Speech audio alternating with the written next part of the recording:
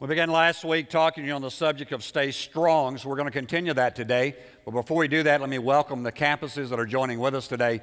My name is Eddie Couples. I'm the lead pastor for Love and Truth Ministries, and I'm glad that you're with us today. Wherever you are, whatever campus you're at today, we believe that God's already ministered to you, but we're going to go into the Word together and receive what God has for us today. Would you take your Bibles today, all of you that are watching as well as those here, and go to the book of Judges, the 14th chapter. We began last week talking about the story of Samson. Now, Samson is known as the strongest man in the Bible. He is referred to as the one who God's power would come upon him, and he would be able to do mighty acts. He would do wonderful things on behalf of the children of Israel. And so that's why we've entitled this sermon series, Stay Strong.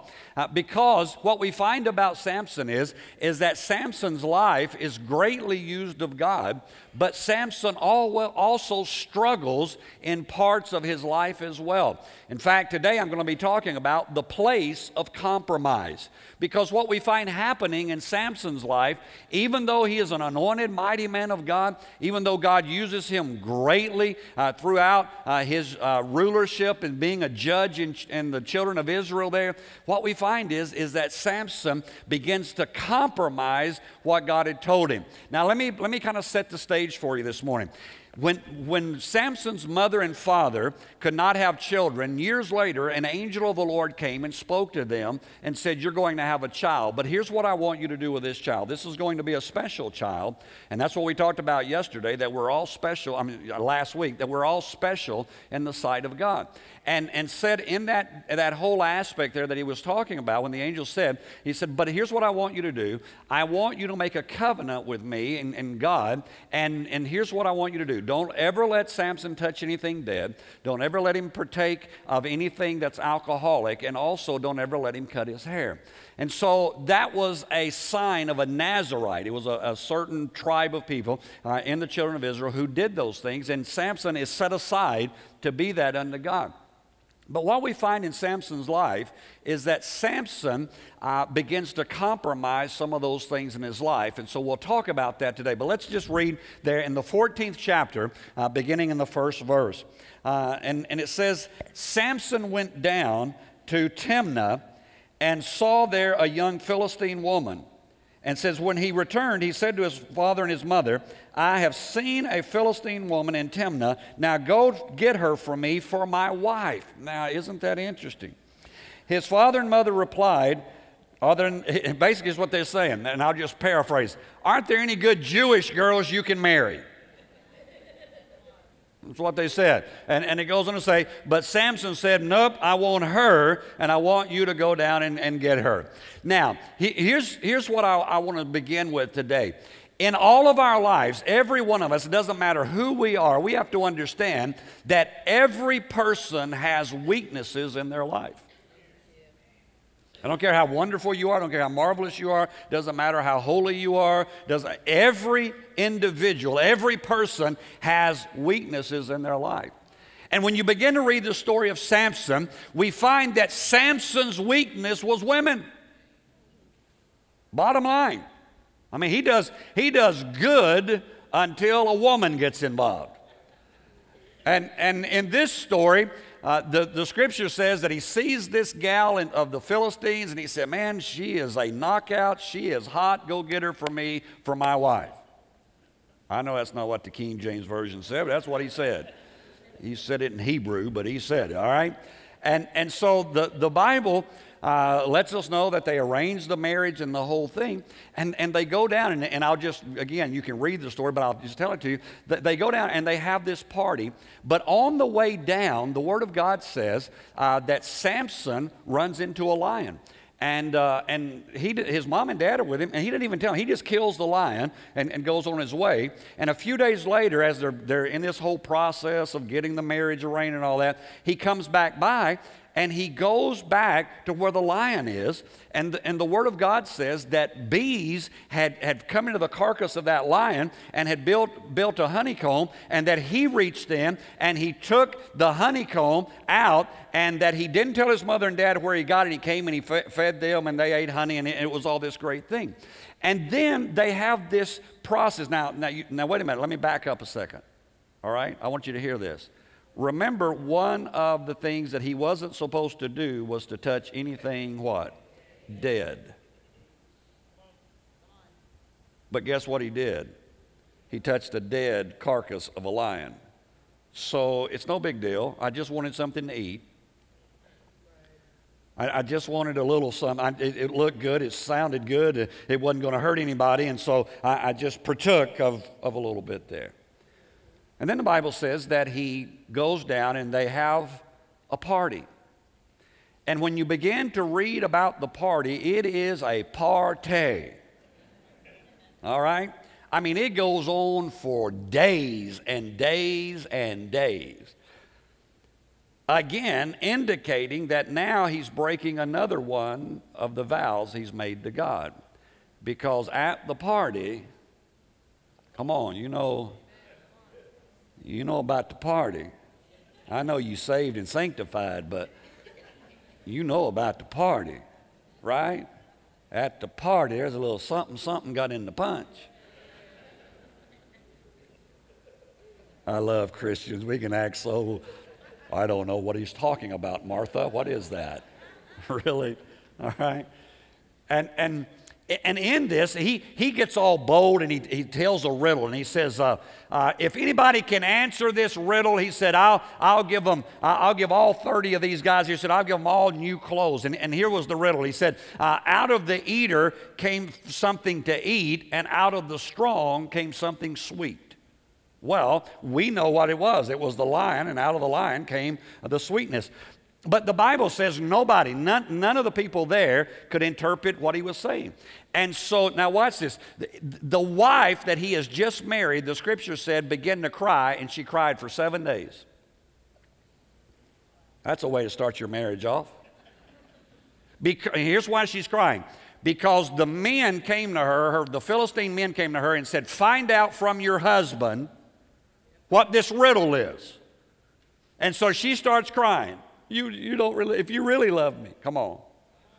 If you really love me, you'd tell me what that riddle means. And he held out for 7 days. I think that's pretty good. I can hold out for about 7 minutes. He held out for 7 days, and finally he told her what it was, that it's a lion and it's honey. And then she goes, he's dumb. She goes and tells, and I'll prove this in a minute. She goes and tells these guys what the riddle is. They come back and tell him, and then he gets mad and goes out and kills 30 guys to get their clothes. No, y'all missed it. I mean, this has nothing to do with the children of Israel. This has nothing to do with being a mighty man of God. He's just mad that they told the story and he's supposed to fulfill a bet that he made. And so he just goes out and kills 30 innocent guys so he could have their clothes. What is he doing? In the whole process here, he is compromising his relationship with God. Every time that he begins to get closer and closer and closer to the area of what God has told him not to do, he is moving away from his relationship with God. And that's what we all find ourselves doing. And then the Bible says that he got a bunch of foxes, and I don't understand this, but it said he tied their tails together and put firebrands between their tails and let them out in the field, and they ran and burned up all the crops of the Philistines. And again, he only did it because he's ticked.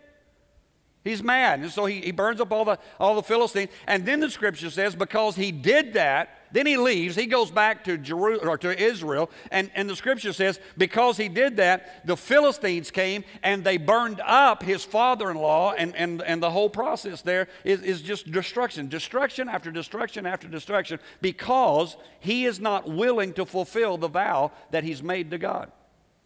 Another point in time, his own people get so tired of what he's doing, they take him and give him to the Philistines. And they have him all tied up in ropes, and the children of Israel walk away, and he breaks the rope, reaches down, grabs the jawbone of a donkey, and kills 1,000 soldiers at one whack. I mean, he's a pretty mean dude. And yet what we find is that he is constantly moving away from his relationship with God. And then there's one verse, it's interesting. There's one verse that just says this, and Samson ruled Israel for 20 years. It drops it in there, and right after this part, it just drops it in there and leaves it. Because right after that, then it goes and it says, and Samson saw a prostitute and went into her. Now, when was it ever a good idea? Are y'all all right? When was it ever a good idea to see a prostitute and to spend the night with her? Again, Christians acting holy. I got it. I mean, and the scripture just kind of lays it out there. He goes in, and the Bible says that the children, the Philistines hear that he's there, and they're going to come out after him. But he gets up in the middle of the night, and he grabs the gates of the city and takes them so many yards away and just sets them on top of the hill to prove how strong he is. But Samson's got a problem. Samson's a mighty man of God, but he's got an issue in his life. And that issue involves women. Scripture goes on to say that he saw a woman named Delilah. We've all heard about Delilah. We all talk about how bad Delilah is. I just think how stupid he is. Amen. Because she continues to push him toward sin. She continues to ag him on. See, here's what happens in our lives. Here's how compromise happens. Compromise doesn't take you from being in the house of God to being in the worst place you can imagine.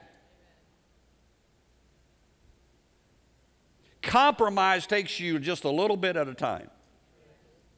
Just a little something. Oh, I know the Lord told me not to touch anything dead, but man, there's some good stuff in there. I'll just get that and it'll be okay. I know the Lord said, I shouldn't be drinking, but, man, it's a party, and I'm getting ready to get married, and it's my bachelor deal. I got to get, I need to get a little drunk. And every time he does those kind of things, he moves closer and closer and closer to the enemy and further away from God. Somebody asked me recently, said, do you believe in eternal security? They said, do you believe in predestination? And we were talking about this subject. And I said, I believe that most of us struggle with this whole aspect. Because what we find happening is that in our lives, we live so often in such a compromised position that we don't understand the glory that God wants to give in our lives. See, the aspect is not, am I saved or am I lost in the sense of once saved, always saved. The aspect is, am I at the point of living in the glory that God has for my life? Am I living up to the potential that God wants me to live? Am I living that John 10:10 life that is more abundant? Samson, for 20 years, lives an abundant life, but then he reverts back to the old ways of life, and I want to show you how he begins that downward spiral. Would you look in the 16th chapter and the 4th verse? It says, sometime later he fell in love with a woman in the valley of Sorek, whose name was Delilah. Let me show you what happens with sin. Number one is, sin starts with desire. Sin starts with that. He saw. You remember in the Old Testament again, in the book of Genesis, where it says that Eve saw that the fruit was good? See, sin always starts with desire. Samson looks, he sees her, and he desires her. Now, he has not sinned, but his desire begins to lead him away from God. The person who struggles with any addiction, the addiction is not what rules their life. The desire rules their life. It doesn't matter what the addiction, it's the desire. It's that I can't get it out of my mind. I think about it. I dream about it. When I'm awake, I'm at work, but I'm thinking about the addiction. I'm thinking about the thing. And on and on. Why? Because that desire is working in my life. The Word of God goes on to say in the 5th verse there in chapter 16, it talks about that once he gets into this relationship with Delilah, that the rulers go to her and they say, can you get out of him the secret of what his strength is. And they said, if you'll do that, what we'll do is that we will give you a bunch of money. And so what you find is that not only does sin operate in desire, all of a sudden he starts hanging out with the Philistines. See, the second thing about compromise and that sin does is that sin affects the company you keep. Look, I've been pastoring for a little while. I've done this a day or two. And I can tell when somebody is beginning to compromise in their relationship with God, because I begin to see who they're running with. Who are they hanging with? Are they as faithful as they used to be? Do they continue to show up like they used to? Are they sitting where they used to? Or all of a sudden are they kind of easing out and all of a sudden you begin to say, wait a minute, who are they hanging with? Who are Samson? What are you doing? You're an Israelite. You're a man who has a covenant with God. What are you doing hanging out in the land of the Philistines? What are you doing running with those people who are pagan worshipers of another god, and here you are living in that place? And then if you know the story, you know that she says to him, why don't you just tell me? And I'm sure there was some favors involved.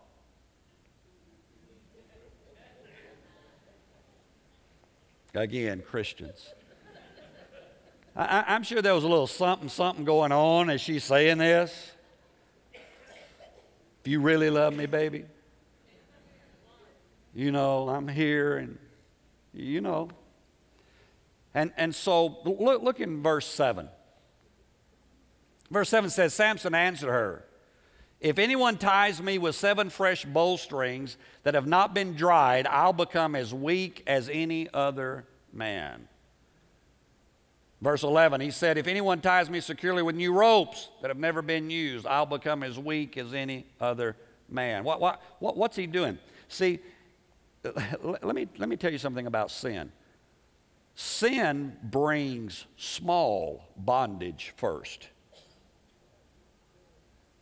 Oh, if you tie me with bowstrings, I'll be like any other man. And they do. She does. And Samson, the Philistines are on you. And he jumps up and breaks the bowstrings and whipped a bunch of them. And she starts saying, you really don't love me. If you really love me. If you really cared about me. So he said, well, if you tie me with new ropes. You understand the symbolism here? Bondage. It's little, it's not huge. He still have power over it. He's still able to break it, but he's playing with it. Nobody starts off with sin expecting it to kill them.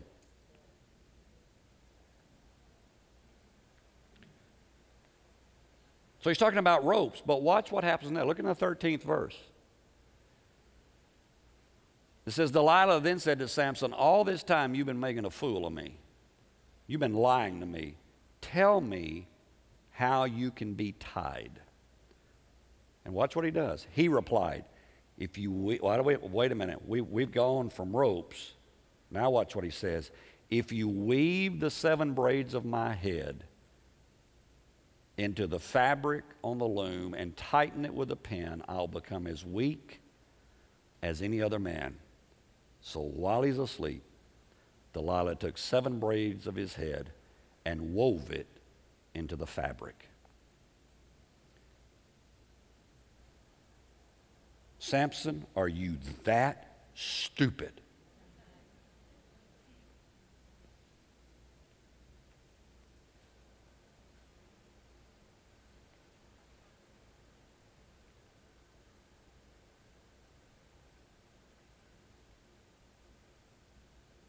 So what are you waiting on, Pastor? I'm waiting on us to wake up.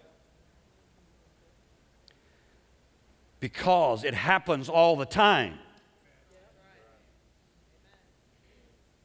It's the small thing. At first, it's no big deal, but all of a sudden, we then begin to slowly see sin has you slowly compromise. It doesn't just take you in one fell swoop from being an on-fire person who's living for Jesus Christ and loving Him to a person who is totally away from God and backslid.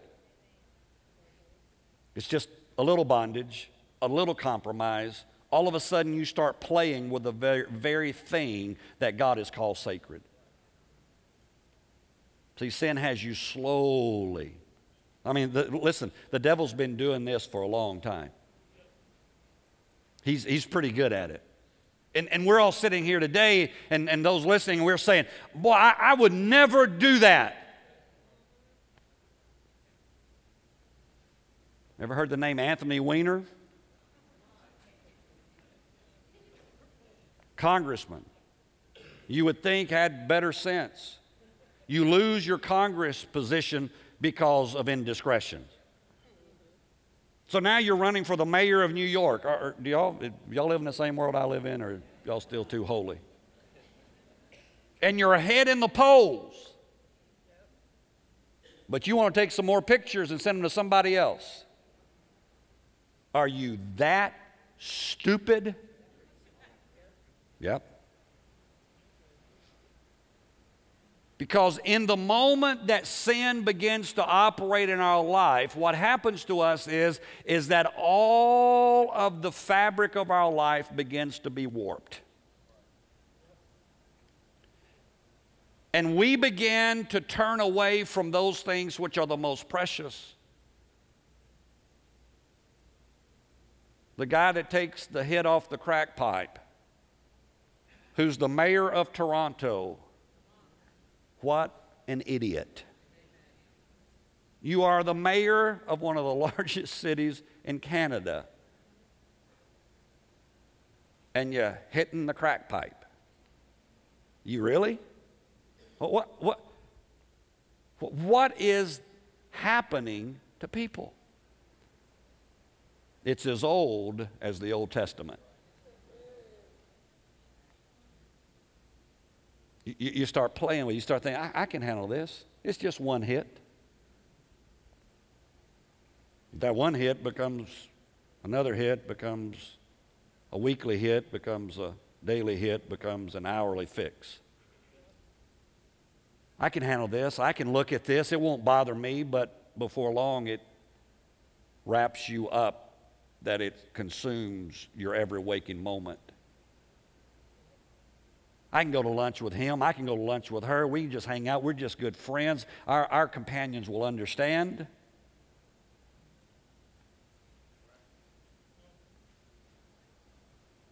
It's all in the sense of business.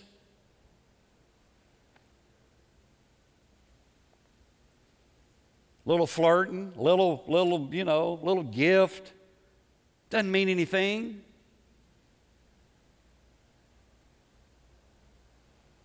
All of a sudden your hair gets caught.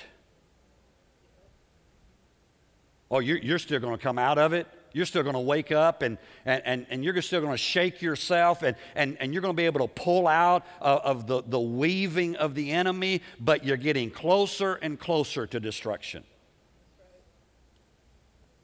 Right. 17th verse. So he told her everything. No razor's ever been used on my head because I've been a Nazarite dedicated to God from my mother's womb.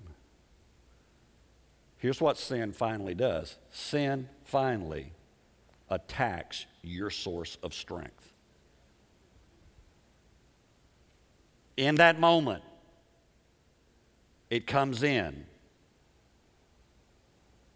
Now, here's what's interesting. If you continue to read, he goes to sleep again. He must have been one sound sleeper.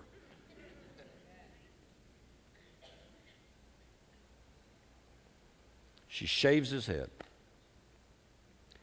And she says to him, Samson, the Philistines are upon you. Verse 20 and 21 there. It said, and he awoke from his sleep and thought, now watch what he said, and thought, I'll go out as before and shake myself free. But he did not know that the Lord had left him. Then the Philistines seized him. They gouged out his eyes. They took him down to Gaza, binding him with bronze shackles. They set him to grinding grain in the prison. The saddest part of this whole thing that I just read to you is where it said, and he did not know that the Spirit of the Lord had left him. Why? Because he came to church last week and lifted his hands and praised God, and he still felt the power of the Holy Spirit. He still had a hot-ta-ta off his tongue. He still was doing all the stuff.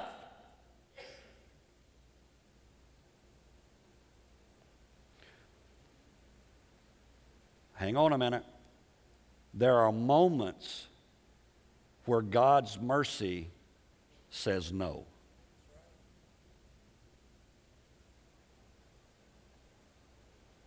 Pastor, don't you believe in grace with all of my heart? Don't you believe in mercy with everything within me? But there are moments where mercy says no. No more. It's enough. And here's the aspect about sin. Read a story. Sin binds, sin blinds, and sin grinds. He's blinded, he's bound, and he spends the next several months or years grinding like an animal. Ask the person who's addicted to drugs how much fun they're having. Every waking moment, they're trying to figure out how to get the next, who they're going to steal from, who they're going to pilfer, how are they going to do it. And it's not so they'll feel good, it's just so they'll feel normal. But nobody could tell them that the night they went to the party. And everybody else was doing it. And see, here's what we don't understand, is that when we begin to compromise our walk with God, we don't know when we're going to cross that line.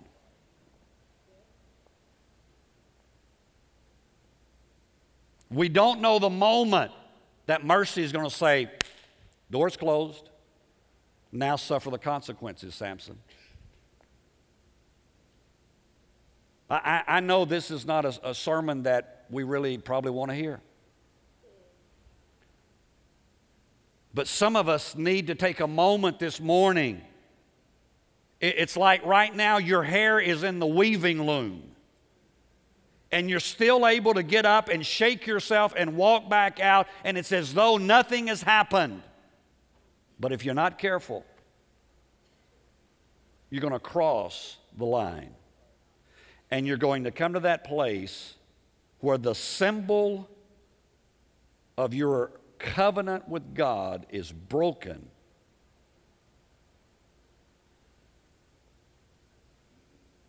How can you commit adultery when you wear a wedding ring? How can you look at that when you're sleeping with somebody else?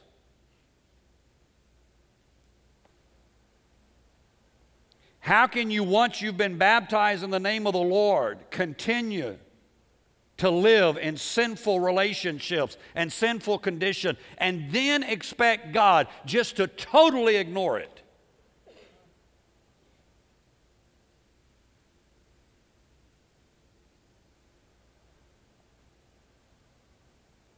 Let me help you. You all right? I know it's tough. I'm not called to be your friend. I'm called to be your pastor. You're not always going to like what I tell you. I'm not always going to like what I tell you. But if the house is on fire, somebody ought to scream fire.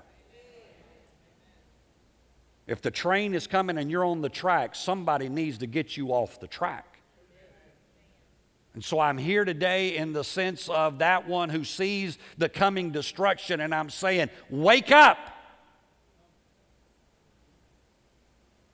compromised this, you compromised that, you kind of gave in a little bit there, and your relationship with God, and you're not reading the Bible like you need to, and you're not really praying like you ought to, and you're not really on fire for God, and you haven't told anybody about Jesus in weeks. But you're still saved. You're still coming to church, but your hair is getting entangled. And if you're not careful, the enemy's going to whisper in your ear sweet nothings one more time. And when he does, you're going to tell him the secret of your strength. And when you do, he's going to have you. And the mercy of God backs off and says, for a season, read the Bible. The Apostle Paul said, you know that guy in your church that's committing sin, that's not even spoken of among the Gentiles, that he's got a relationship with his own mother? Said, cast him out of the church for a season so that, that Satan may work him over. I know it goes against some theology of some people. So that he can be saved. In 2 Corinthians, Paul writes back and says, hey, you know that guy? Put him back in. He's got his act together.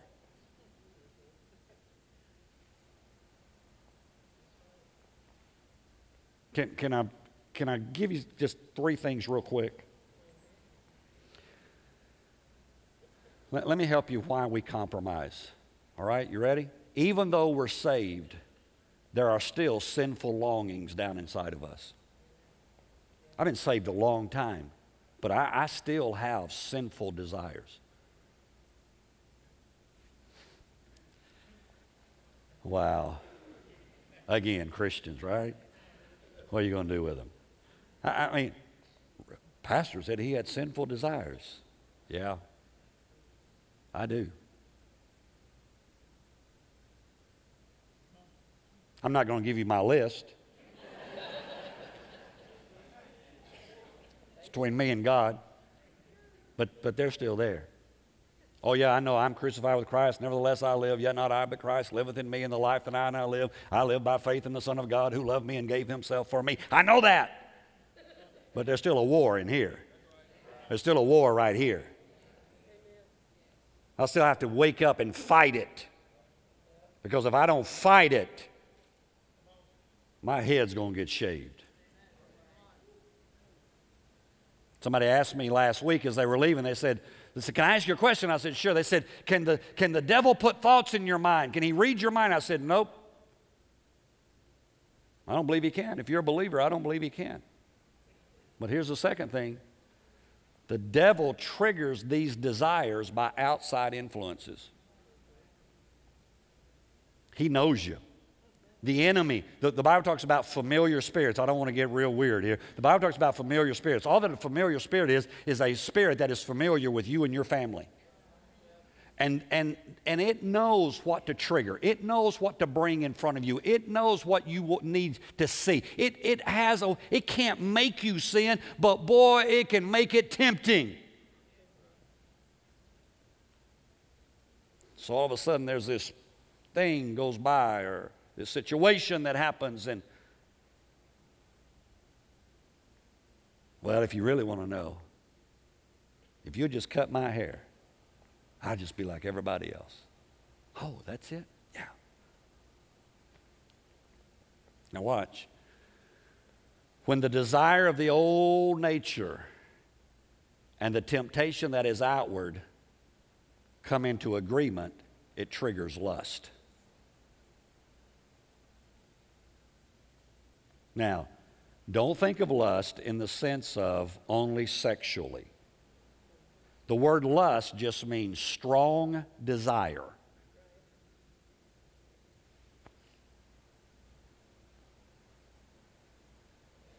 In that moment, whatever the issue is that the enemy's come by, he's placed this situation, he's placed this person, he's placed whatever in front of you, and you allow that old nature to rise up against what God is calling you to, and you allow this situation to come and to happen, and when it does, watch what happens. All common sense goes out the window. Samson, are you that? I mean, again, I've said it numerous times. Are you that stupid?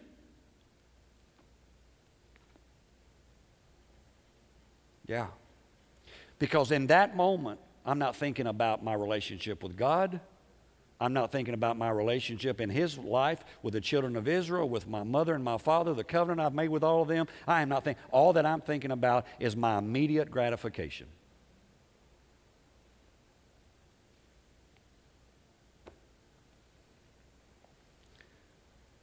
You know what the Bible says about lust? When lust has conceived, it brings forth death. Samson dies in that moment. Oh yeah, it's months, maybe even a year or so later. But Samson in that moment dies to what God has called him to do. Oh yeah, I promise. Next week it'll be more fun. Next week we'll figure out how to get back right and all the stuff. But sometimes somebody has got to stand up and scream in our ears, wait a minute, you better wake up because you're about to lose everything you hold precious in your life.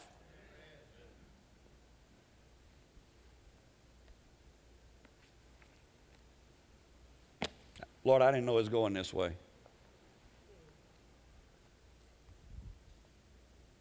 That was me and him. I wasn't talking to you right then. I thought I was just going to deal with a little bit of issues and move on, but I think God's trying to talk to us. I think the Holy Spirit's trying to awaken some of us and awaken me and say, what is it that you're playing with that's going to bring destruction into your life? What is that relationship with someone or something that you, it's okay, and but it has the potential to destroy you. Right now you can handle it. I can handle it, preacher. I know, but I get these phone calls that says, got one this week. I just want to call you, Pastor, and tell you my marriage is over. I said, can we not? No, I don't want to counsel. I don't want to talk. I just wanted you to know. I respect, but I want to tell you, my marriage is over. So maybe I'm a little on edge this morning. Because nobody goes into marriage to divorce. We believe we're going to stay strong. This is the one that God's put us with, and they're our soulmate, and we've been wanting to have a relationship like this all of our life, and then all of a sudden,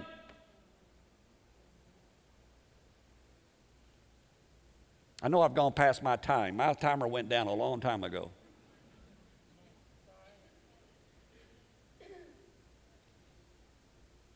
But I'm speaking to you as your pastor right now. I'm not talking to you as just a man who's preaching. I see too many train wrecks right over the horizon. I see too many people who take their relationship with God way too lightly. I see too many love and truth people who God becomes so far down on your list of priorities.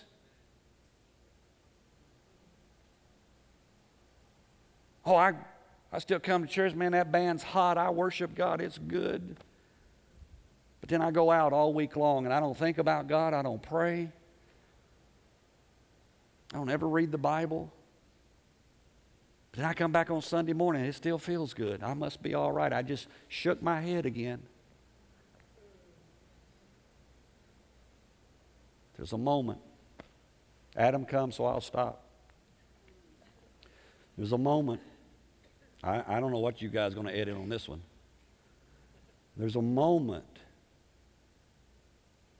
where you run for mercy and mercy turns your back and says, not this time.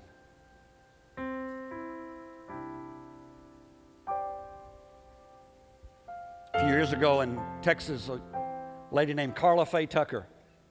I hadn't thought about this in years. Carla Faye Tucker had been involved in a brutal murder. She was sentenced to death row.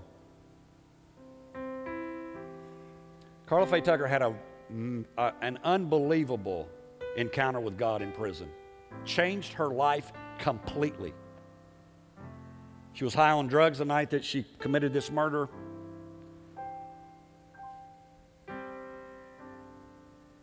Preachers, pastors from all over the nation vouched for her conversion experience. They petitioned the governor of Texas time and time and time again.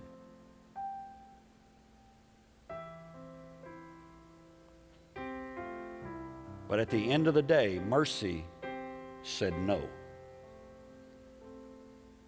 And her life was taken because of the life that she took. You'll see Carla Faye Tucker one day in heaven. I believe that with all of my heart. But there are some consequences to sin on this earth. We've had 11 incidences in our city over the past 10, 11 days of shootings. Maybe this is why we need to wake up. Oh, Pastor, it's all gang related. It's somebody's boy. It's somebody's girl. It's somebody's child.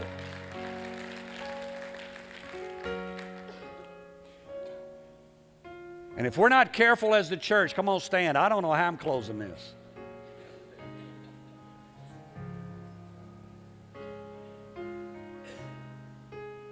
If we don't somehow wake up as the kingdom of God and the people of God and start living for God with all of our hearts, our city doesn't have an answer. More policemen won't stop this. It's got to be a change of heart. But if Christians are compromising, if we're living like the world,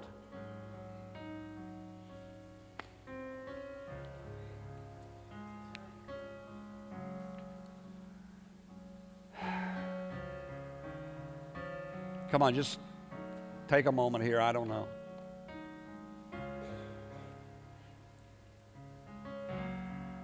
Some of you need to make a decision right now. Your hair is about to be cut. You're about to cross the line into a place that you never thought you would go. 20 years, Samson ruled Israel with integrity, with righteousness, with godliness, with wisdom, fortitude.